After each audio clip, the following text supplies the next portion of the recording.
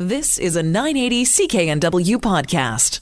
Good morning. It's Sterling Fox in for the vacationing Jill Bennett on this cloudy, cool Saturday morning. It is 6:33. Nice to be with you today.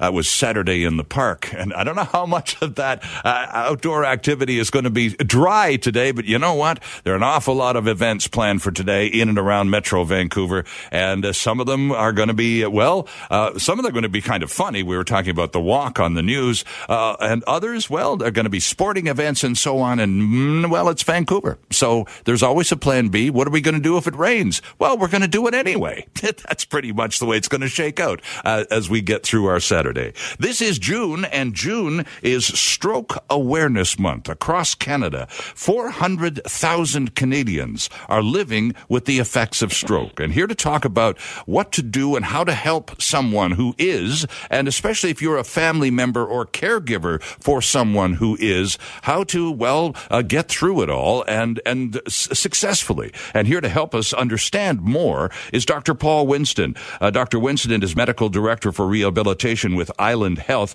He's also a Clinical Associate Professor at UBC and President of the Canadian Association of Physical Medicine and Rehabilitation. Dr. Winston, good morning. Good morning. It's a pleasure to have you with us, I assume, with Island Health. You're joining us from Victoria this morning. Yes, and it's very sunny here. Oh, it is. Oh, go ahead. Rub it in. Why don't you? No, it will come your way.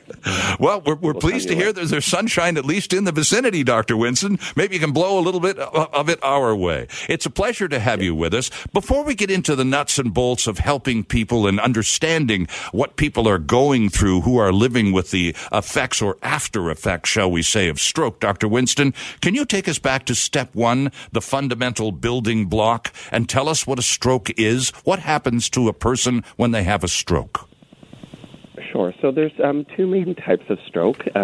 Stroke generally means that the blood supply to the brain is interrupted so that there's damage to the brain, similar to the idea of a heart attack with a blocked artery. Okay. Most of the strokes happen when a major blood vessel is blocked and you don't get enough flow of oxygen to the brain, and that causes damage to the tissue. The other less common type of stroke is actually a bleed that damages the tissue in the brain directly. Okay, now, so usually is the blockage-caused stroke the most common? Yes, by far the most common. And what causes the blockages, doctor? Blockages cause by many reasons. It can be caused by a blood clot being thrown from the heart from an irregular heartbeat, which is most common in the elderly population. It can be because you have hypertension and other diseases that cause cholesterol buildup. Okay. That's why we really recommend healthy lifestyle. All right. Now, is there any, you mentioned older patients and a certain predisposition for a type of stroke. Are there any other demographic realities associated with stroke? Are older people more likely to have them? Are men or women more likely to have them? Help us with that. Sure. So while the older population is the most common, on our rehab wards, we see lots of people in their 40s, 50s, and 60s that have strokes. Even kids have strokes. Those are usually due to blood pressure abnormalities or abnormalities that they were born with in their heart. But unfortunately, we see a lot of people who have difficulties with drug use and addictions that have also predisposed them to having blood vessels that are damaged more easily. Oh, okay. So now, if 400,000 Canadians are living with the effects of stroke, how would we recognize that? What are the most common symptoms of people living with the effects of stroke? So for just the actual stroke itself, it's very important, and we do have campaigns across Canada. If you were to know that if you had numbness and tingling on your body or difficulty speaking, that it's absolutely urgent to get to a hospital facility right away. Because there is that small group that if they're into the hospital early enough, the urgent team, usually of the neurologist, can try to see if there's a clot busting technique that can prevent the stroke. So the most important thing is to prevent it from happening. So keeping your blood pressure low is probably the number one thing people can do and not smoke. But once it happens, unfortunately, the vast majority of strokes still happen. Our medical technology can't stop most of them. Okay. Because by the time most people get to the hospital, it's too late. Right. Okay. So then it becomes a question of, you're talking about the awareness level in a lot of campaigns. This is where the FAST campaign, for example, comes in. The FAST that we're all supposed to have the face, the arms, and all of that sort of thing. That's all part of this package, isn't it? Exactly. So let's talk. What happens, though, is... I'm sorry, go ahead, please. No, after the stroke, though, that's where the recovery comes. And for most people who have a stroke of any significance, they will stay in hospital for an acute care stay and then even rehabilitation, and it becomes a long process. Is there a possibility that people completely recover from a stroke, Dr. Winston, or is it more likely that a stroke will affect you permanently in some way, large or small?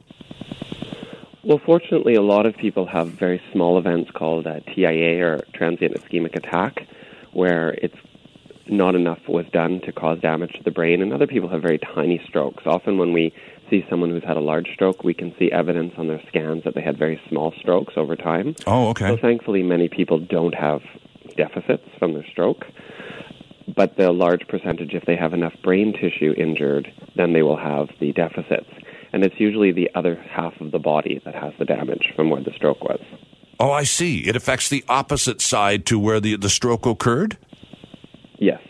And to what extent? I would imagine it varies from individual to individual, but I'm sure one of the lingering after effects would be reduced mobility, would it not? Right. So in general, if you damage the left side of your brain, the right side of your body would have weakness.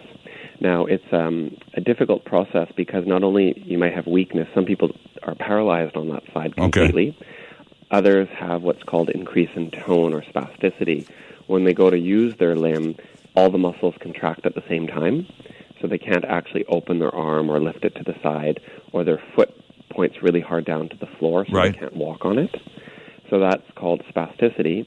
Others have difficulties with coordination, so their arm shakes when they try to move it, or it is just unreliable to say right.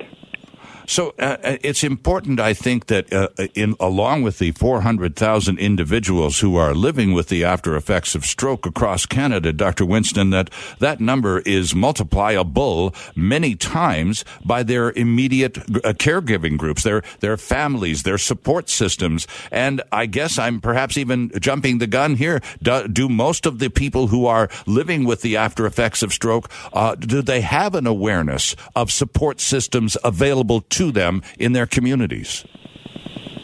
Probably not, because many people who have a stroke, if it's of a significant stroke, it is a large burden on their family. And Sure. It's actually often a source of guilt for the patient as well, that they feel that their family members now have to look after them. They can't look after themselves. Mm-hmm. So there are, in most cities across Canada, and I would urge anyone who has a family member with stroke to join one of the stroke resources. There is a website called beyondstroke.ca that allows you to find out what the resources are in your community. I'm on that right now, as a matter of fact, beyondstroke.ca. And, of course, and it's a great asset. And I would imagine any local chapter of the Heart and Stroke Foundation would also be a good place to call to get a steer in the right direction. Absolutely, absolutely. And one of the things that we're really working on now is that some of the after effects of stroke, such as the spasticity, develop a few months after the stroke, get worse. So some people leave hospital with some weakness and movement, but over the next few months actually get tighter and have less use of their limbs. Oh. And it's much harder to re-enter the healthcare system at that point, because most of our Canadian healthcare services are around the discharge. So you'll get your 6 weeks of rehabilitation after. And one of the things that I want people to really be aware of, if you notice that your loved one is getting tighter or losing function, they really need to get that addressed right away before it gets too tight and too difficult to treat. Right. Again, so as was the case initially when we were talking about the effects of stroke, the faster you can have something attended to, the more likely you are to have the situation remedied to whatever extent it can be. Yes, you've heard of neuroplasticity, and what we know is if you really trick the brain into learning new tasks, new abilities quickly, the brain can reorganize itself. So you want to get that reorganization happening as quickly as possible. Interesting stuff, Dr. Winston. Thanks so much for getting up early to do this with us this morning. This is terribly important stuff. And again, as it says right on beyondstroke.ca, know that you're not alone. And it explains a lot. Because, of course, when we get into these situations, well, the first thing that happens to us is we imagine ourselves to be the only human being on the planet that this is happening to. And it's just not the case. So we appreciate your reassurance this morning, Dr. Winston, and we thank you for your time. You've been listening to a 980 CKNW podcast. Listen live at cknw.com, the Radio Player Canada app, tune in, Amazon Alexa, HD Radio at 101.1 FM HD2, and on the AM dial, 980 CKNW.